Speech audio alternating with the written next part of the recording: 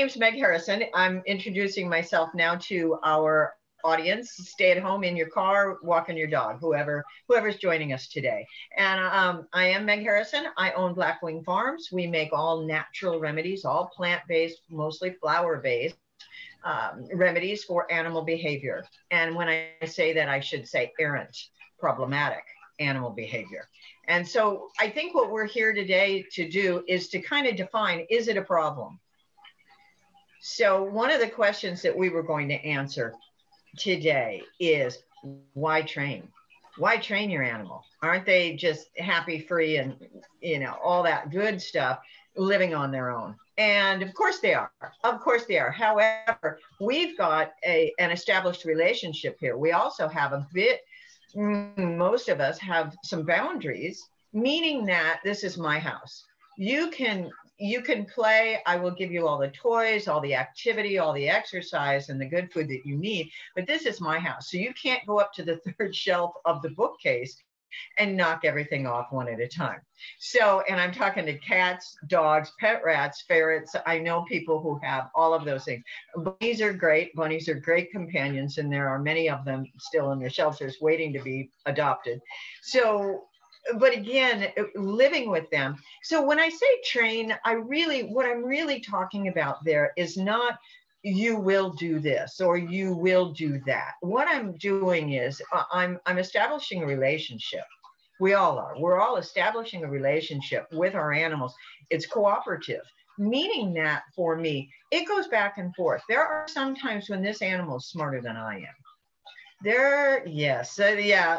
there are dogs that will tell me, oh, I'm not really sure about that person. Let's avoid that person. And so I really need to listen to the animal. But if they do that on a consistent basis with every human, then we have a problem. So training might not be the right word. What I'm talking about is creating a relationship and possibly a partnership, whatever that looks like. I used to train horses. And that was, 1,500 pounds. I was not going to bully them into a relationship. So my main thing is that with the animals and establishing this relationship, I want them and me to feel safe, sound, and happy.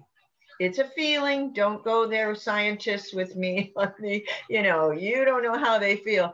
Yeah, I kind of do. I'm 70. I've had hundreds of animals in my life.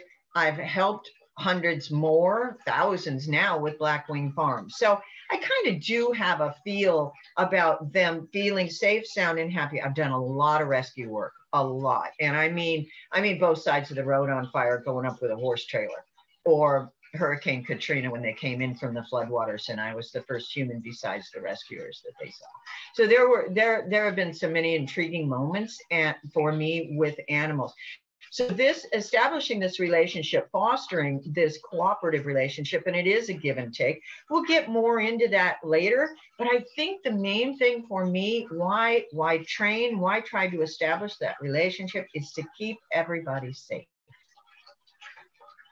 Does that make sense? I truly hope it does, because that's my first out there. So again, being trained for emergencies, being trained for crises, fires, floods, etc. How do you get a cat in a carrier when the floodwaters are rising and you're both a little upset? So all of these different things. That's the train. I wish there was a better word, and I hope to hear from people. Give me a better word to use than training. But it's for safety. It's for establishing and fostering a cooperative relationship that will last for this animal's lifetime. So when we work in shelters or we work with a foster, God bless the foster families, when we work with those animals or they work with us, possibly, how are we going to get them to feel safe with every human that they come in touch with? And that's why I feel that it is so important for their feelings of being safe, sound, and happy. There's so much more that we can do after we have that landing place.